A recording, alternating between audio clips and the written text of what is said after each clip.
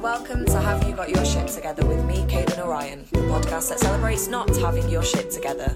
On today's episode, we have Jak Hutchcraft. He is a journalist, a youth worker, a documentary filmmaker. He's worked with Vice, The Guardian, Sky, The iPaper and Kerrang, to name but a few. He mainly covers culture and music, but has explored many other areas such as science, politics and religion. His new feature-length documentary, Right Here, Right Now, which is about what happened when Fatboy Slim organised a free party in 2002 in Brighton, is out now on Sky Docs. As well as this, he also plays in the band Waco. I hope you enjoy the episode. Here's Jak. Hello. Hi Jak, how are you feeling? I feel great. You feel great? I feel really good. Yeah? I feel like I've got everything I need. You've got your shit together. That's the end of the podcast. Yeah. Yeah, well, thank you for having me in Brighton. Yeah, that's okay. By the sea. How long have you lived here? I've lived here for 2 years. Mm-hmm.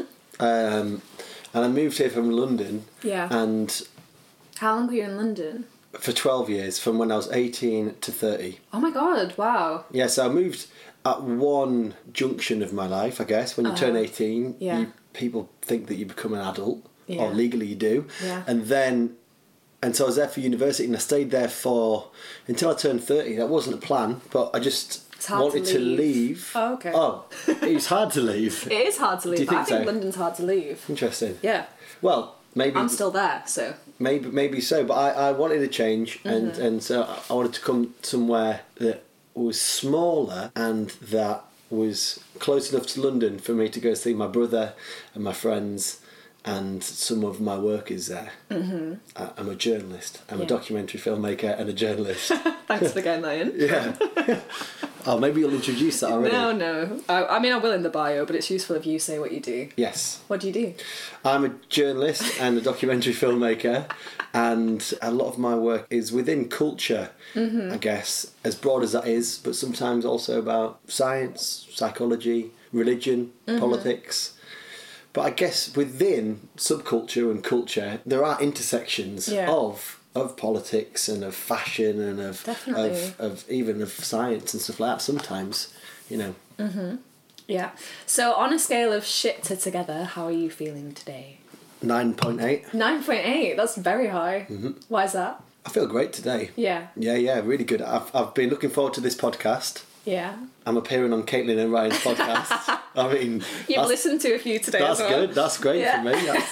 It's a nice, that's a peak of life purpose for my day. Yeah, exactly. It's peak. It's a peak of the week at least. And I feel good. I like exercising, so I did a lot of exercise today. What did you do? I went for a long run, and then I went to the gym, and then I went for a swim. Wow, it's like a triathlon. All I need to do is ride a bike, and then I've done a triathlon.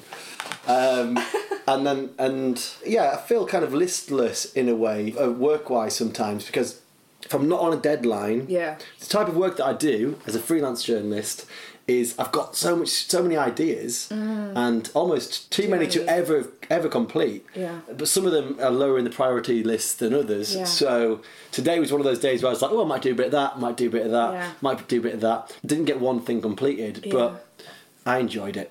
It's good. I felt good today. Yeah. I managed to sunbathe in late September, sunbathe in my backyard while eating lunch. That's not bad. Yeah, that's good. Bit of climate change. It's good for me, but it's not good for the future of humans, at least. No. So do you think you're quite good then at like self-discipline in terms of that? Like being a journalist, you must have to like design your time. Yeah, curate your calendar. I'm really bad at that. Oh yeah. Yeah. Yeah, well, I know what you mean, because I'm sure with your work, you have deadlines, you have things that you need to rehearse for, or things that you need to meet, and periods of work, and then periods of less work. Yeah, so, but the discipline, I mean... You seem quite good at that. Thank you. I have to. Yeah. I have to pay rent. Yeah. Like, that is a good motivator. Yeah. And also... I mean, deadlines would help, though, I guess. Yeah, these little deadlines do help, and sometimes, you know... was that funny quote of I love deadlines. I like the whooshing sound they make as they fly overhead. But I do like to meet deadlines, and I like them to give me a bit of structure. But I've had to be disciplined. I started going freelance as a journalist just before COVID-19 pandemic. I didn't know it was coming. And great time to do it. Yeah, and then so I was unemployed. Well, I was freelance, fun employed. Yeah. And then I had no furlough, and then loads of magazines and websites and newspapers that I'd write for or that I'd work for in different capacities, they stopped commissioning. Yeah. So I had to really work hard and get some universal credit. And so I think in that time of my first year being freelance full time, because I'd done it on the side of other things for a long time, that first year was quite a baptism of fire. But it really means that I've got the will to work all the time if I need to, or not as much if I don't need to. Yeah. The discipline part doesn't bother me. Yeah. But it's always my ideas. So it's always like passion projects, I guess. They're always passion projects. Yeah. So in that way, I'm a curious guy. Yeah. I'm social. I like writing. I like interviewing people. I like geeking out and researching stuff, and so I get to do that in my job. Yeah. So really, that doesn't feel like work at all. Yeah. And it's not very hard for me to be disciplined, to be like, I'm going to wake up and phone someone and chat to them about their activism on behalf of the people of Tibet. You know, that was to someone I spoke to recently who's a Tibetan activist. I was like, we spoke for ages, and I was like, Jesus Christ, so what? That is better than any film I could watch, better than any article I could read. I've just talked to someone on the other side of the world about something really important. That's so cool. So yeah, so you can see the motivation part of it isn't a problem. Yeah, it's great. I love it. That. Okay, so on that then, what does having your shit together mean to you? What does it mean to me? It's deeper than what I do for a living, although what I do for a living is entwined in my personality, but I don't get my self-worth out from it. My self-worth is inherent. I have that within me anyway, because I'm a human being, and everyone has worth and has purpose or not purpose or whatever it is. I think we all have that. So I don't rely on my work to make me feel valid. Do you feel like you've always been able to access that? I don't know. I can't remember. I'm on such a high right now that I can't even remember what it's like to not feel like this. But I think that. However, I also do get a lot of enjoyment and feel like I've got my shit together when I'm doing work. Not for the money, but because I think that the way I approach my job is actually is in a heart-centred way, in which I want to connect with people and actually spread empathy. Yeah. Because if you read about people, or if you watch a documentary about people that you wouldn't otherwise speak to or hear from or learn about, I think that can create these connections of empathy, this web of empathy that is really important for everyone having a good experience while they're alive on Earth. So it's good to be connected to each other, and I like to think of myself and all of the journalists, apart from the shady ones, as kind of connectors between these people, Yeah. And so I like that. So that part of my job, like if money was no option, which we'll probably get onto that in a bit, I would still do what I do. I'd just do it at a different pace. Well, I wouldn't be staying up till midnight every night working. So having my shit together, for me, sorry, it's a long way of saying it, is to do with me feeling my a connection with people, love, inherent love from the universe and each other and the cosmos, but also I feel I have purpose in my life and meaning, and so that is a very good way of feeling like I've got my shit together, because everything else seems more temporary than having a deep-rooted purpose. And money comes and goes for me a lot. Sometimes I make quite a bit of money, sometimes I make fuck all, and a lot of other things come and go, but really I feel like I found a way in which I can spend my time that is beneficial to other people and to myself. And also I don't just write, I also work with teenagers. I do some youth work, and I've just started lecturing at a university last week, so this week. So it's so there are different ways in which I think I'm useful in helping other people live a better life. So multifaceted. Is it? Yeah, I think so. All the things that you're saying, like the different jobs that you do, and yeah, I think it is. Thank you. It's like a sense of... I see it as the same thing. Yeah. but thank you. But it's like a sense of contribution as well, I think. Like yes. a lot of your purpose comes service. Yes, yeah. Which is like a huge thing. I think when you don't have a sense of like purpose, but I also think purpose is double-sided for like contribution as well. Mm-hmm. And I think, because for me, like what you're talking about having that sense of knowing your worth inextricably from your job, like I really struggle with that. I think I get a lot of my worth from the work that I do. So therefore when there's a lack of that, I find it sends me into a bit of a spiral. And then what I have to do to ground myself is try and think of something to like that is like contribution. Because I think if I have a day where I feel like I'm not contributing to something, be that like my work or myself, I don't know, or like other people, then I find it sends me a bit west. But I hear you, and I'm sorry it makes you feel that way. It's difficult. I'll go through that as well. But perhaps maybe you recognising that and speaking so candidly about it is a step in the direction of being able to be mindful and not let that bother you as much, perhaps. Yeah. But that's not without my. I must add, that's not without my enjoyment. I don't just live a life in service of other people. I do enjoy my work, so there is an element of selfishness in it, obviously. Yeah. But I found something, and I put on events, so I found something that connects me with other people and it nourishes my soul, which is hard to find. And I'm making a little bit of money from it. Wow, how lucky am I? Like seriously, I feel like a dream come true. Yeah, you know. But like both things have to exist. Like you need to get fulfillment out of it as well, because otherwise you're just in servitude forever. Yeah. Yeah, it needs to stimulate you. Okay. Before the podcast, I asked you to think of an object that makes you feel like you've got your shit together. Can you tell me what that is? Yes, I thought long and hard about this. So I've got this rock. That you're holding. Yeah, and the rock is painted. It's painted green, and it's got a circle of love hearts. Yeah. Around it, and then in the middle it says "Keep your chin up, chick." Yeah.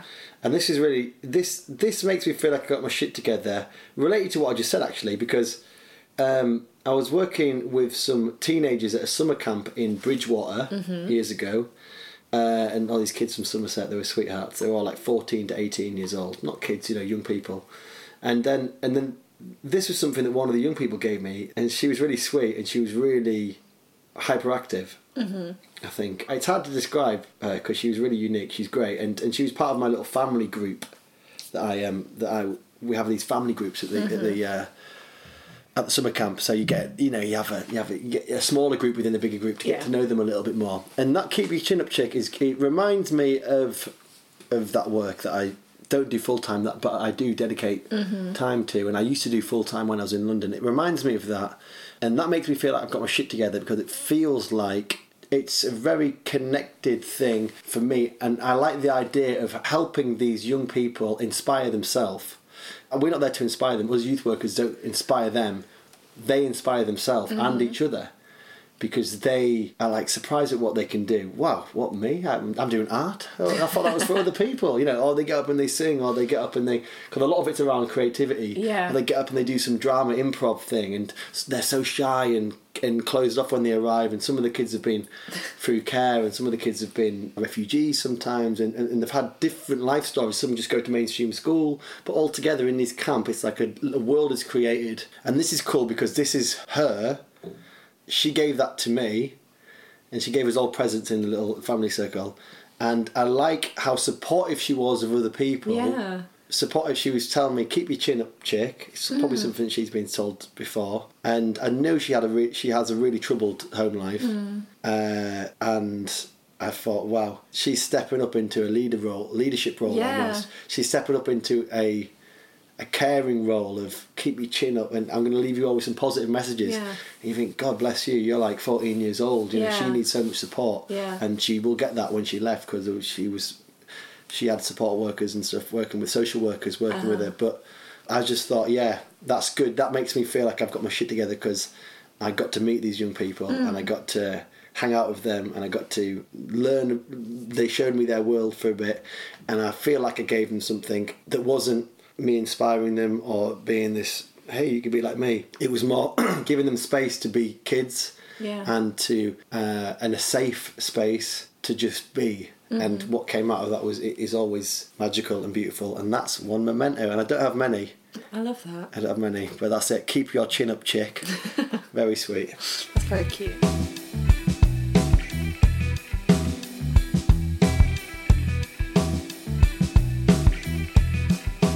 A time in your life where you felt like you really had your shit together. Right now. Yeah? Yeah. Tomorrow. It's going to be even better tomorrow. Wow, I'm going to be like, I'll be out the other side of the podcast. I'll be telling everyone about the podcast. You got to listen to this podcast. Yeah, tomorrow is a time in my life when I've really got my shit together. Yeah, that's going to be, yes, I'm on the up. Really? Oh yeah, definitely. And, and I think what helps me feel that way is a openness to learning and humility and self-reflection and kind of relaxing into who I am, mistakes I've made, trying to be a better person to the people that mean a lot to me. Yeah. And I think to admit that I'm learning is good. I'm learning. I'm always learning. Like I have to in my job. I made a feature-length documentary that came out this year. And that was my first one. What was that one? It's called Right Here, Right Now. It's about, really? Yeah. What's it about? It's about Fatboy Slim and his big party that he had. And which is great, and I've watched it. Have you? Thank on the you. Plane to America. Oh, you watched it on the plane? Yeah. On in the little sky. In the headrest? Yeah, Virgin Atlantic. Wow. Yeah. Thank you. Thanks for watching it. But that was a very big learning curve, as a lot of my work is. But that was like, Jesus Christ! Like I've never done anything that big before. No, I've made short documentaries, but that now I was making a feature length, and that was like I had it in me, and I wasn't going to let them down. And did you feel confident when you started, or were you like imposter syndrome? I was like, I had this weird thing where I was like, I'm confident I can learn how to do this. But I was like, I'm going to ask some stupid questions. And I had to be... I've winged a lot of stuff in my life. And, I'm a white bloke. And we live in a patriarchy, sadly. So I've got a lot of privilege. And so I have winged things in the past. And I probably still do in many ways. But this was one of those things where I was like, I cannot pretend to know what I'm doing. No. I was like, I've got an idea and I've written this treatment and I've got a vision of how it should be, who we should speak to, what the song should be. I've got all the creative bits, but then there was all this technical, the technical side of it, which was like, I can't nod along in the editing suite and go, yeah, and pretend I know what I'm doing. I can't do that. So I had to have real. I felt like I had to employ integrity. Yeah. And be like, I said to everyone I work with, I said, I'm going to ask some stupid questions, but please be patient and bear with me. And how did people respond to that? People were like, yeah, that's cool. We use a lot of acronyms anyway. We use a lot of abbreviations. Oh my God, yeah. I didn't go to film school. I studied journalism at university, but I didn't, there's so much I don't know about filmmaking, so much. And so I was like, I know what it should be like. And I ended up directing it with, my stabilisers, if we can use an analogy of riding a bike, where my friend Ben and my friend Owen, who I made the film with, one was the editor, one was the shooting producer. Without them, I couldn't have done it. But we made it together, us three, and it was, so that's a good example of me being like, wow, I've got so much more to learn. Yeah. But I was confident that I could learn it. I wasn't confident that I knew what I was doing. It was a different thing. It was like, I know I haven't got my shit together. Yeah. But I know that I can give it a fucking good go. Yeah. Because it was like a once in a lifetime opportunity. Yeah. And I felt like I delivered. But all the way through, well, we'll get onto it when we get to the photo question. Picture round. And so, all the way through it, I felt like, Jesus Christ. And now I'm like, I'm reading books about filmmaking. That's still. crazy. I'm still reading books about how to edit film. Yeah, I'm kind of putting myself through that training. Wow, that's so cool. So that was a time. So what was the question? Time in your life where you felt like you had your shit together, and you said tomorrow. Tomorrow, because I'm learning. Tomorrow you're going to be better than today. Yeah. Next day will be better than and you're on 9.5 today, so you're getting there. Yeah, it's going to be in 3 days. In 3 days, God knows what I'll be like. Okay, a time in your life then when you felt like you didn't have your shit together. When I moved cities, I moved from London to Brighton. I was going through a difficult period because I was having a lot of changes in my life at the time. And then I was also very conscious, because I can be quite impulsive and live in the moment, which can be quite a good thing, I think, but also it can be a bit reckless. And in that I've been reckless with people's emotions sometimes, and friendships and relationships and family, even stuff like that. So impulsiveness can be a good, nice, fun way to live, but I try to keep it under control a bit. You know, like making decisions like, I want to move to Brighton. That's a good example, right? And I was going to move the year before, but then it was during COVID, and it was it wasn't the right thing to do. And then when I was moving this time round, which was 2 years ago nearly, I felt so confused. And then I really didn't feel like I had my shit together, but I was like, the landlord was selling the house I was renting, so I had to move out of the house in London. So my idea was to move to Brighton, but there was a lot of changes in my life, stuff that I wasn't really robust enough to handle. And then I remember when my brother and my friend Joe helped me move down here, I remember just like, it was like the next morning, I stepped out of the house and I felt like it was my first day at school. Oh my God. It was so weird. I stepped out and I was like, because I'd lived in London since I was essentially a child. Yeah. And I had an expanding group of friends, but the same few core legends that I hung out with all the time. And, you know, I lived in the same area, and that was my kind of comfort zone. I remember stepping outside. Did you know people down here? I knew a couple. Right. And then I remember stepping outside of the house, and I felt, I felt not good.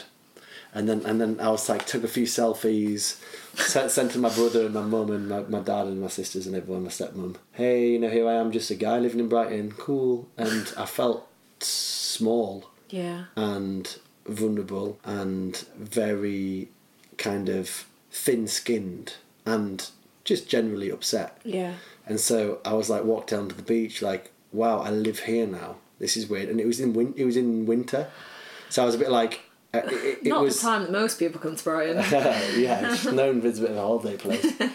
And so I really didn't. I thought, God, I've made such a big mistake. And then, you know, the next day felt a bit better, and then the next day felt a bit better.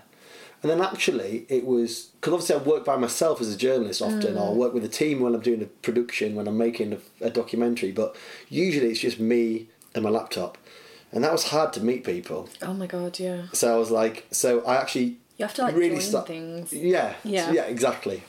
But I was also really broke as well. I was really poor at the time because I wasn't getting much work. And so I got a job in a pub down here, a few days a week, and that was like how I blossomed. I like working in pubs sometimes. Yeah, I've done a lot of it in London and throughout my life.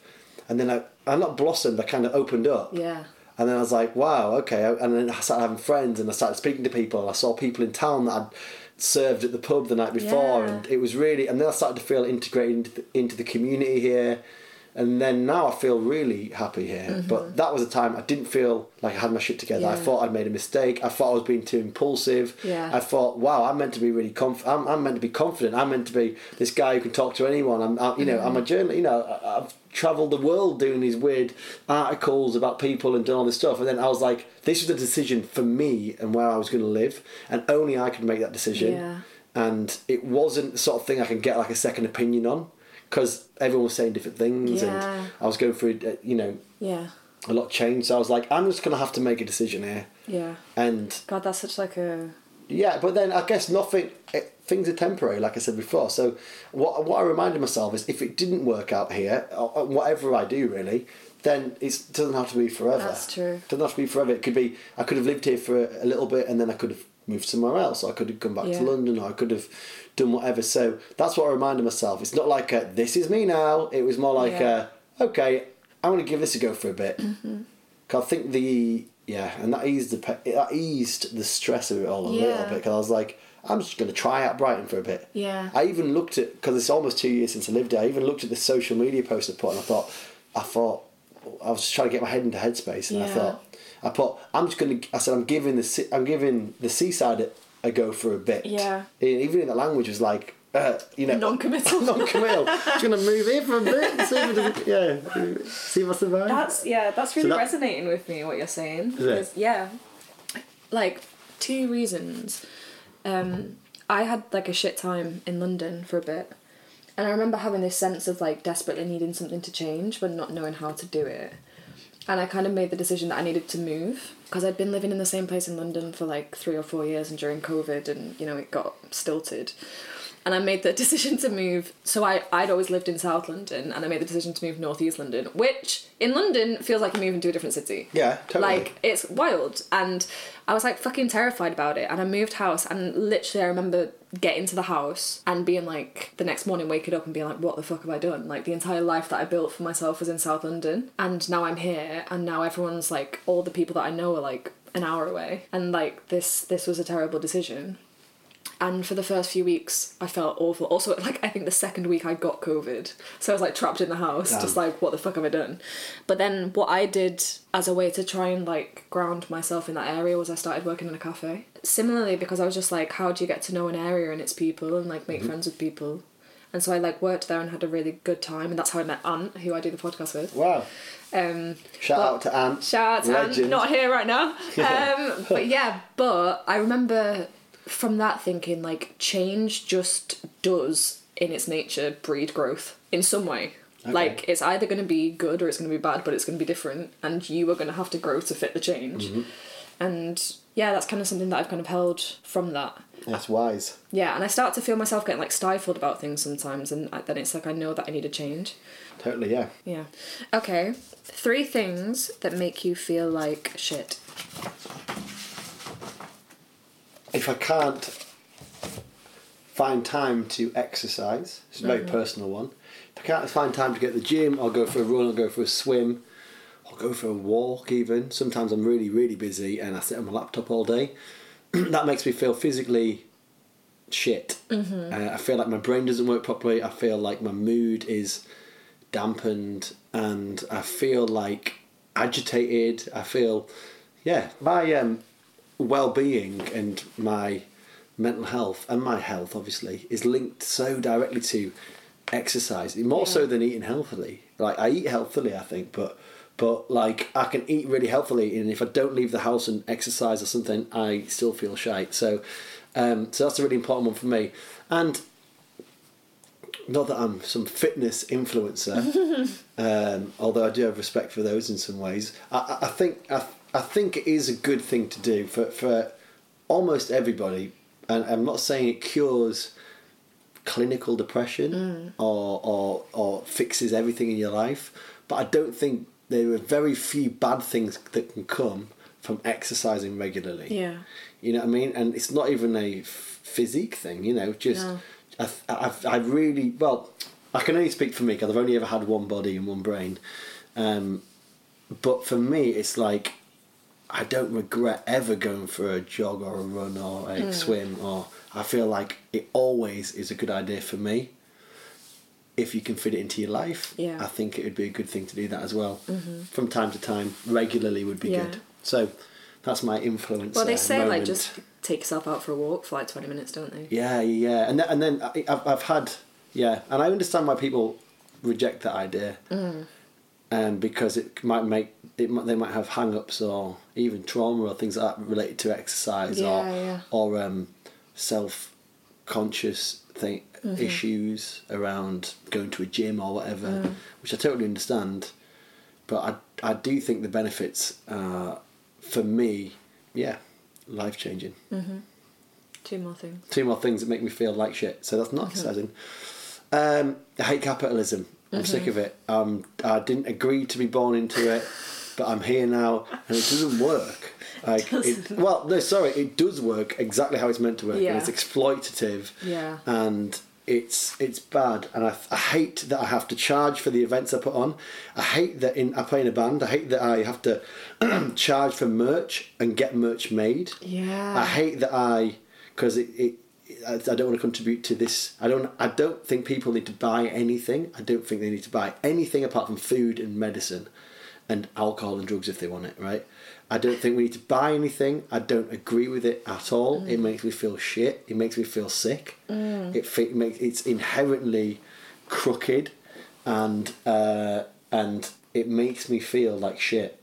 And I really, really think a lot of people know this. And I wrote an article recently about anarchism and the rise of anarchism among younger people. And I read something in an anarchist newspaper that said we're in a zombie capitalism, that's what they called it, a zombie capitalism where it's not really dead, but it's not really alive. No one really believes in it. It's just kind of trundling on. People can't imagine anything different. Exactly. And I think that skill swapping, some kind of anarchist way of life, it has to be the way forward, because capitalism is killing off most people, and it's racist and it's sexist and it's homophobic and it's transphobic. It is because they're the people who suffer the most.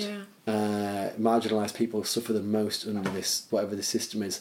And I think that a lot of people maybe agree with me. Like, I saw Andrew O'Neill recently, the comedian, and they were great. They always are. And they were saying, like, this is how much of a grip it's got on our mind. Like, when you advertise things, you're not only advertising the product of the thing that you're selling, you're advertising itself, consumerism itself. You're advertising that people need to buy things to make them happy. And that's when you realise, like, wow, there's no adverts going, you don't need to buy anything. You don't see a billboard saying, you're fine, don't buy any new jeans. Yeah. You don't need to buy any, you don't need that new house, you don't need that new car. You don't see adverts like that. So we only have a monoculture, really, when it comes to consumerism, and it is to buy things that will make us happy or make us have worth. And I just fundamentally disagree with that. I think we've all got worth, and I think that there is a better life, and maybe and there is a better way to live our lives, and we can do that by maybe making everyone around us.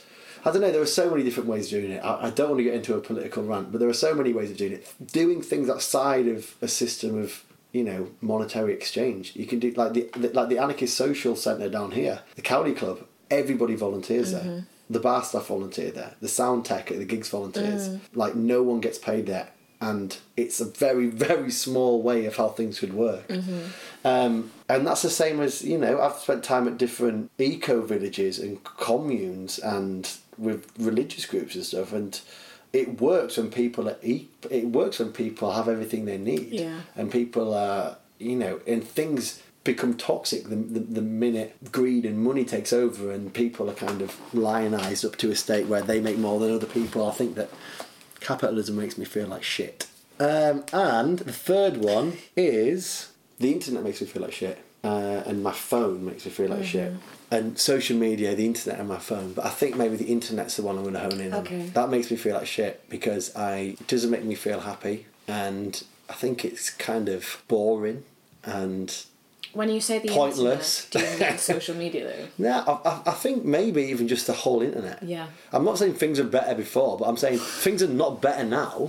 You know what I mean? It's not made the world better, has it? No. It's just made more information flow freely, but it really it can make people really, like, I don't know, it can fuck people's lives up in ways that did not exist before. And I know that corruption can't hide as easily, and it's good to have a connected brain, but I'm saying for me, if I spend too much time online, unfortunately I have to spend about 8 hours a day online because I'm always researching and writing. Well, I was going to say, so much of your work must be researching and trying to connect to people that you couldn't find very easily. Totally. It's very useful for my job. Yellow Pages maybe, but could go to electoral register or Yellow Pages in the past, but there are ways of doing it, but it's good for my work, but I don't hang out there for leisure. I don't hang out online for leisure. Tomorrow's Saturday. I'm not going to be on my computer tomorrow. I'm not going to be on social media tomorrow. I'm going to be hanging out in the real world. So for me, I understand it's good for a lot of people. You do you. But for me, the internet makes me feel like shit sometimes. I spend too much time on there. I think it brings out the worst in people. And I just think that it's boring. Yeah, the excitement of it is kind of faded off for me. Go on Twitter for 10 minutes and you'll feel like the world is an awful place. But then go to your fucking local library or your local community centre or the local sports and social club down here and hang out with the nanas playing bingo, or go and talk to the people at the local pub, and you'll realise the world isn't so bad, that we don't all hate each other, that we're not all Nazis or transphobes or fucking whatever. You know what I mean? Jesus Christ. No one's getting cancelled down the pub. Maybe in Brighton. Hey, Ant. Hey. You do a great job in editing this podcast, might I say. If people like the podcast, what do they need to do? Like it. What else? Follow it on social media. And then what? They could share it with every single person they know. Thanks, Ant. You can go back to your corner now. Bye. In opposition to that then, 3 things that make you feel like the shit. So does that mean me feeling good? Yeah. Like I'm good? Like the shit? Or like, I feel want. good inside, or I think that I am a good person? Both. Oh, okay, both. Well, I think things that make me feel like the shit is listening to music very loud, or quiet, but louder is better. Outside would be great. Outside music, that is a very simple pleasure of mine. Like headphones or like speakers? Whatever. Okay. Oh, speaker would be better. You know, massive speaker. Like, you know, if you go to a festival or you go to a gig or whatever outside, or you bring your speaker to your backyard garden or to a park or whatever, you know, conscientiously so you don't piss other people off. But I love that. You know, music outside in the sun. Wow. Even when it's not even that sunny, I love that. That makes me feel fantastic. Music in general just is my absolute language. Yeah. A universal language. It's beyond language, actually. It's bigger than language because people understand music who don't speak the same language. Yeah. It's more important than language. So I love music. It's great. That makes me feel like the shit when I've got some good tunes on and I'm just bopping, or I'm dancing in the shower, or I'm dancing in my backyard, or So that makes me feel like the shit. What else? I love to see... What makes me feel good? I love to see my friends, my family, peers, people I know doing really well. I love it. It gasses me up. I love it. It just makes me laugh and smile, and I just think, yeah, go on. I've had a lot of nice successes in... You know, it's arbitrary, but I've had successes in my life, and I've had so much joy and so many opportunities, and a lot of things have come my way, and I don't take any of it for granted. I feel so happy and grateful for it. And when other people are getting their things happening for them, or they've done something really cool, or they're having a great time on holiday, or whatever it is, I'm like, yes, great. You know, there's enough joy to go around. Yeah. So that makes me feel like the shit. I feel like, yeah, go on. And in general, people, they all deserve it. You know, deserve happiness and joy in some ways, even if I don't know them or like them. Really. And then the last one, I love what makes me feel like the shit, what makes me feel like I'm exactly where I need to be, and life is absolutely amazing and we're lucky to be here, is when I'm laughing with my mates, and with my brother. Yeah. Usually with my brother and our mates. Oh yeah. God. Or, you know, it's amazing. You know, you kind of get trapped in like a kind of a cyclone, like a tornado of laughter and stupid chat and impressions and memories, and it just feels like everything disappears. And I don't know if you get that with your mates, but like you're laughing, and then if I feel down sometimes, I actually picture my friends and my brother and everyone laughing. I picture their face in my head. I picture them laughing, and I think, yes, you know, I remember that. I even laugh about things that we laughed about 5 years ago. I just think about it and go, God, that was funny. And it's usually when we're sitting in the living room. Could be even in the small hours of the night, you know. Could be, you know, in a field watching a band, or it could be at the pub. I think that makes me feel like shit. It feels like, yes, you know, life is not too bad. Because laughter, it's free. We can tap into it whenever we want, right? We can laugh whenever. If you've got a good group of mates, you can laugh all the time. Would you say you're a funny person? I think that, not in general, but if I'm with the right people, we can go down some stupid wormholes. I'll tell you that. God, like smoking a joint and like watching South Park or something like that. Like I'm like, wow, I've never laughed this much in my life. And it used to happen all the time when I lived with a few mates in London. Like every night we'd be like on the floor laughing. Oh my God! Not just about South Park, but just about some stupid scenario we'd made up. Yeah, that makes me feel like the shit. Okay. Something that makes you lose your shit. So you're good and bad, right? In a positive and negative way. Oh, let's get the negative one out of the way. Okay. I'm not going to go on about it. Cut to. Just, again, very briefly, the debt-based money system that we live in. Yeah. I think that is the heart of so much that's wrong with our world. So fucked. So I lend you 20 quid, and I say, hey, give me 25 back. That's bad. Yeah. That is sinful behaviour. And banks do it all the time. Yeah. And banks make me lose my shit. We accept it. banks are crooks, they're businesses, they make money off nothing. And also, really, when you get down to it, this money doesn't exist. The money that we owe has been invented. It's been magicked up onto a screen. Yeah. And people take their own lives.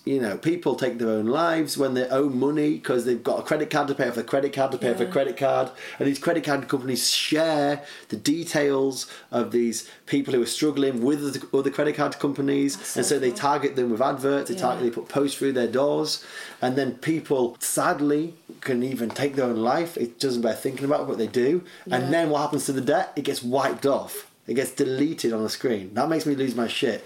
It is so bad because money's got such a big grip on our self-worth and our ability to live in this really strange inherited spell that's been cast, a curse that's been cast upon us.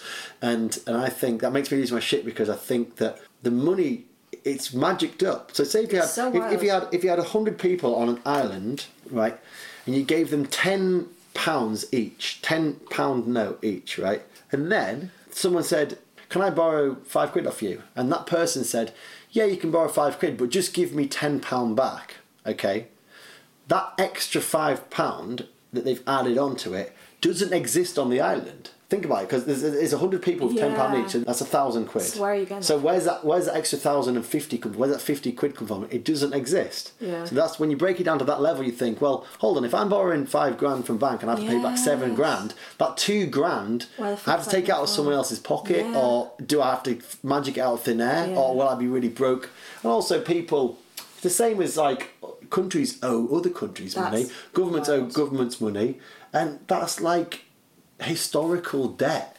I think especially it's absolutely heartbreaking. It's more like palpable now as well. I think like seeing as we're like entering into this cashless society where literally there's nothing crossing palms anymore. It's just like it's bad, figurative.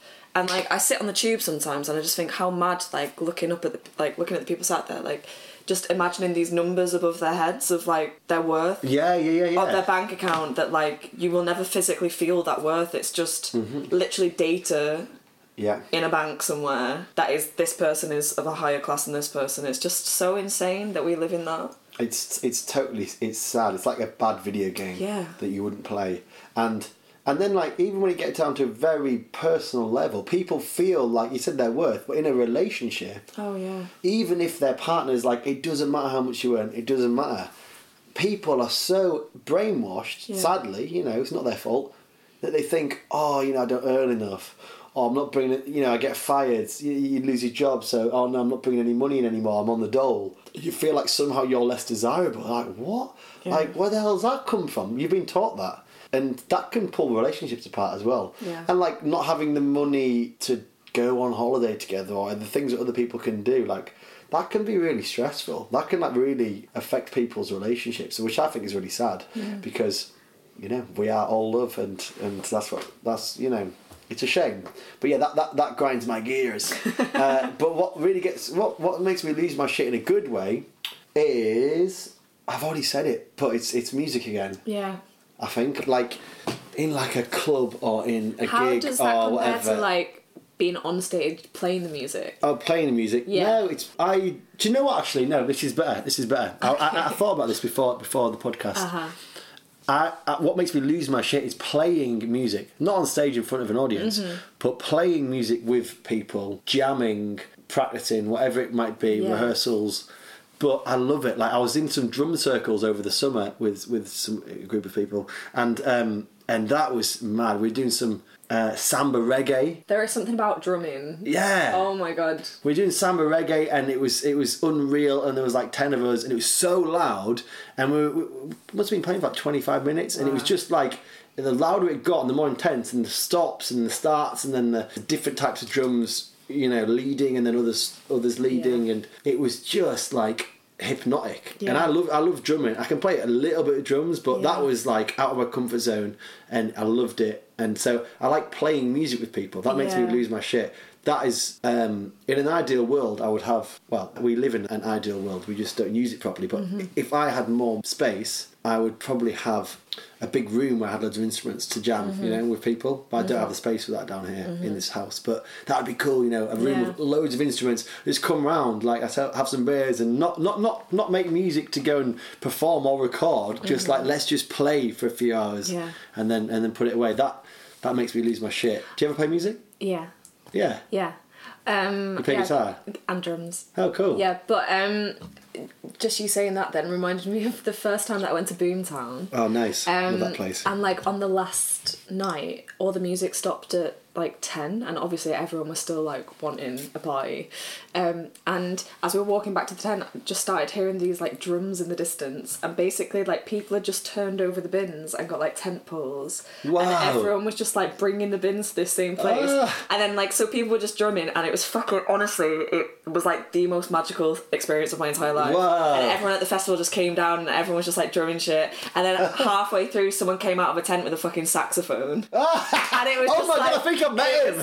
so crazy. And I was like, this is blowing my fucking mind. And that was honestly like the most magical night of my life, because like everyone was just making music together and it like carried on for hours. It was so good. Well, I was at Boomtown this year and I met a bloke walking around the campsite with a saxophone. I swear to God, I'll show you a photo. It was him. Might be the same guy. Yeah, that sounds great. See, that's it. There's something about Finds drums, a way. like, because it gets into your body and you can feel it. Yeah. It's powerful.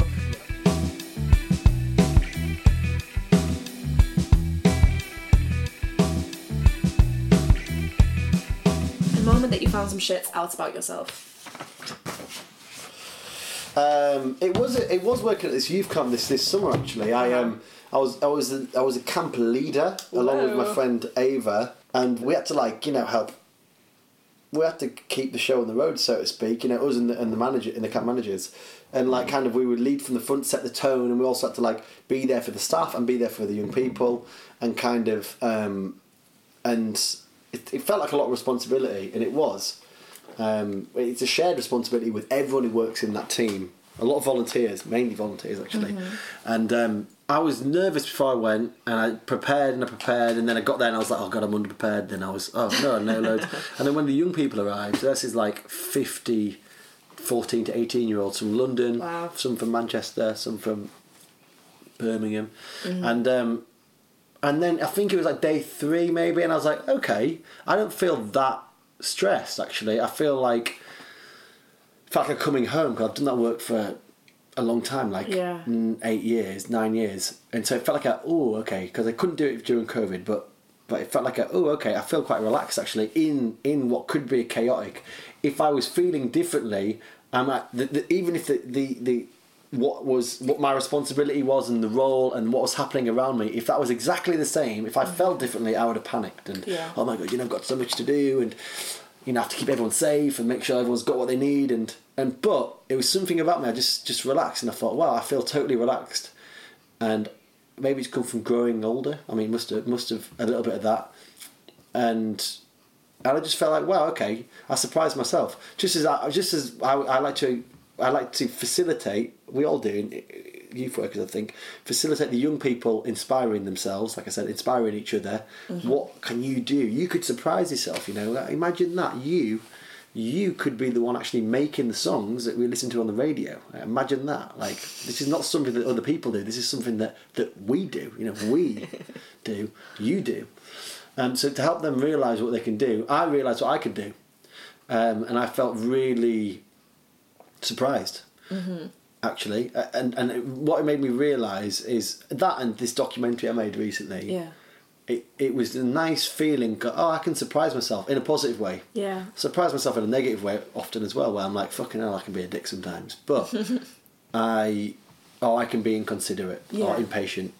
These are my things that I need to work on. This is a different podcast. yeah.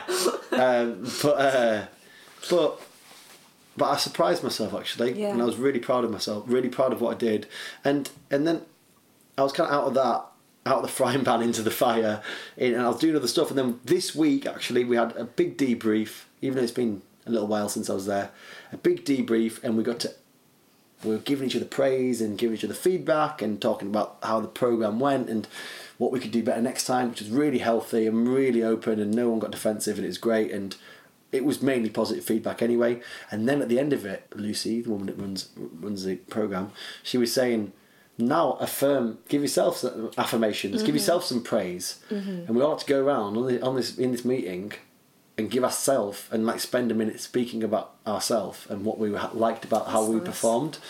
And I was like, and this is exactly this question, of wow, I've surprised myself there. It's humbling and exciting, actually, and to think, actually, I've got quite a lot to give in certain areas, and that I can actually do a good job, even if I was actually well nervous going into it. And so that was good. It was a nice feeling. I surprised myself there. I thought, wow, okay. And then it's been a lot of positive feedback from the young people and their parents and stuff. So that's great. That was a good surprise. I was like, wow, okay. I was confident, but I was like, I didn't realise I was going to feel this good about it. That's so nice. Shittest piece of advice you received? It's not advice, but there's two things that I think are bad things that we're taught when we're growing up, that I definitely remember feeling and learning, not explicitly learning or being taught, but thinking this was the case. One of them is if you work hard, you'll do better and get more money. Yeah. Not true. Actually not true. It doesn't really work like that. You realise that quite early, I think, where you're like, hold on, like... It's very some American people, dream as well. Yeah, exactly. Some there's single parents out there who work fucking 2 jobs and they work all the time and they're always broke. What the hell? Like, and there's some people who do fuck all who are born into wealth and they just somehow accrue more wealth as they go. So the work hard does play off in some respects, but I do think that there's a misconception around, well, if you work really hard, you can get to the top. Unfortunately, things are not that simple, and people can work really, really, really hard all the hours that God sends, and they still live on the breadline sometimes, which is sad. And so I think that's a myth. And another one is the chain of being. So people think that it comes from Christianity, really, where Christianity kind of left Jerusalem and that. I think this was established after that, I believe. I don't really know much about it, but it's the idea that there's God. This is the importance. What's important? God, man, woman, animals, insects in the earth. Yeah, so God's at the top. This is what people believe. This is what we all believe, though, right? That we are more important than animals. That we're more important than the earth. That we're separate from the earth. And it comes back to, I think, this chain of being thing where we've inherited this thing where it's like we're more important than...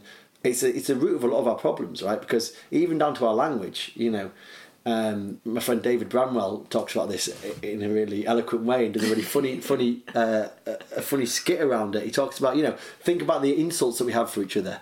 You rat, you bitch, you worm, all animal insults, right? And so that's a very good way linguistically of how we think we're better than animals. That's interesting. You're a piece of dirt, and that's us thinking that we have dominance over the earth and dominance over animals, and that leads to a lot of animal suffering, as we'd see in mass farming, a lot of climate change, of course, thinking that we can just use the earth because we're more important than it.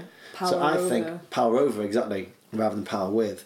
And so I think that's a myth that it wasn't advice I was given, but it was something that I think I believed. And I always remember I was speaking to a hippie lad, a friend of mine, and I was talking about, what about...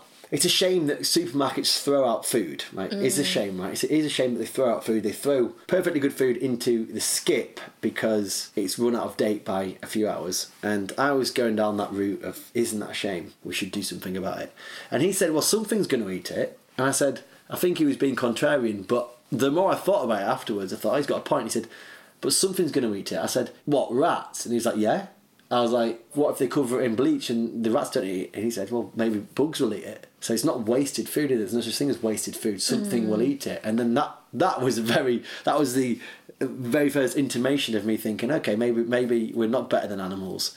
And then the more I thought about it, and like I said, with the help of it being explained to me in an eloquent way, this chain of being, I thought, you know what, actually, that's what we do believe, really. Even if we're not Christians, a lot of people all over the world, in a lot of cultures, you believe that we're more important than animals, and we're more important, definitely, than insects, and we're more important than the earth. You really reminded me of sorry to go. Which I think is not a good. It's not a good thing. I don't think that's a good thing. I think that is the root of a lot of other problems as well. You reminded me of a quote that I saw today. This tree has been cut down, it's been there for like hundreds of years, and someone like shared a picture of it with a quote about exactly what you're talking about in terms of if animals could depict what the devil looked like, it would look like a human. Whoa. And I was like, fuck. It is bad, yeah. So that's the bad advice that not advice. That's the bad myth that I was taught that I think it was cultural that we think that we're better than animals, more important than animals, and insects and the earth. Yeah, that's a good one. Okay, shit you wish you'd known sooner. I wish and I'm learning this constantly. Mm-hmm. I wish I could. I hope to one day further understand how my actions impact other people. Okay. Yeah, and their emotions and their well-being, and how reckless and hurtful I have been with people I think, even people I love and people that I've care about a lot. Maybe hurtful is wrong. Well, maybe not, because even though it hasn't been my intent in the past, I realise with a lot of deeper introspection and reflection, you think, yeah, that was not a nice thing to do or say or whatever. So I wish I'd known sooner, or wish I'd considered sooner, how my actions can affect other people, even if it's not intentional. Mm-hmm. Because even if something's not intentional, doesn't really change the impact it has on somebody. Mm-hmm. You know. Yeah. So yeah, but that's a lifelong mission, I think. Yeah, to be less cavalier with people's emotions, not take people for granted. Yeah, I like that. Okay, we're now at the point of the shit shot. Shit shot. He's ready. Yeah, okay. So this is a photo that to the outside eye looks like you have your shit together when at the actual time you didn't. Well, this is the photo of me. It looks like humble brag. I don't mean it that way. But this is me interviewing Simon Pegg. Oh my god. You can see that's me there. Yeah. And we're filming an interview with Simon Pegg. This is during this documentary I made, Right Here, Right Now, which is on Sky at the minute. Sky Documentaries. Plug that shit. And I was interviewing him, and he was a sweetheart. And it was just like, that whole process was absolutely mad. I only finished the documentary at fucking Christmas, and then it came out. It was on TV in February. Oh my God. I'm not even joking. It was a mad turnaround. And then, and so that whole time it was like, it wasn't really imposter syndrome. It was kind of like I was just constantly aware of everything I didn't know, and I was kind of clinging on for dear life. That's what it felt like. I was clinging on to the project like any minute. It felt a bit like any minute they're going to be like, "You don't really know what you're doing, do you?" Like, I don't know. It was such a weird feeling. Like, but then I guess like. I just thought if I can get through it. Like this is another interview that I wanted to do. Yeah. I'm meeting this actor that I really like. That's so wild. A great writer, a great actor. And I was like, cool. And then I was like, hi mate. And I look at him and think, he just thinks I'm a documentary filmmaker. Yeah. He doesn't know that I'm not. Yeah. He doesn't know that I'm kind of like I'm really, really new to this. Like, and so I feel really new to it. I've actually been making documentaries for quite a long time, but not at this level. Yeah.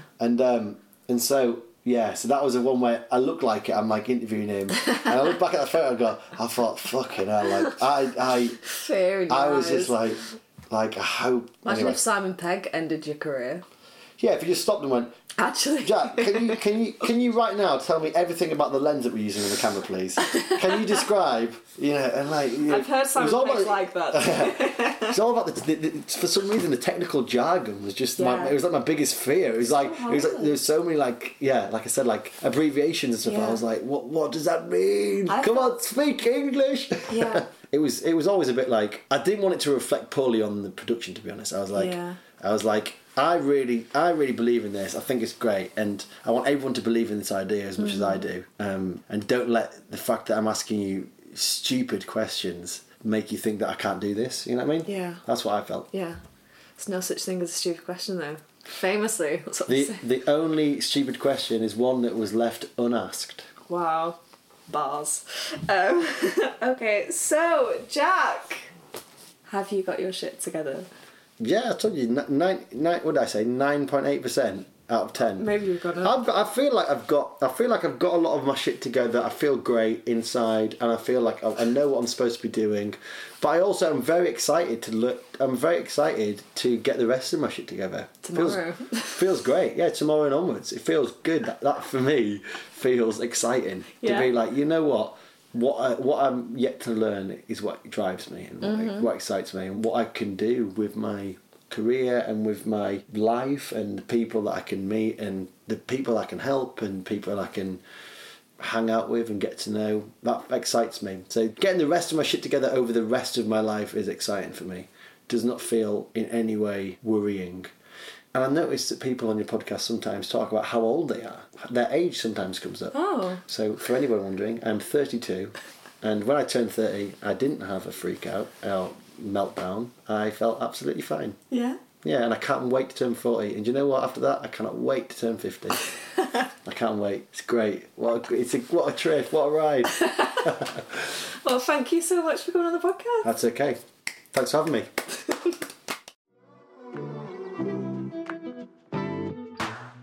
Thank you so much for listening to this episode of the podcast.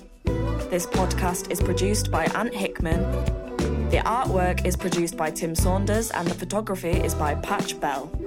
A massive thank you to Cassia for letting us use their song Slow. See you on the next episode of Have You Got Your Shit Together?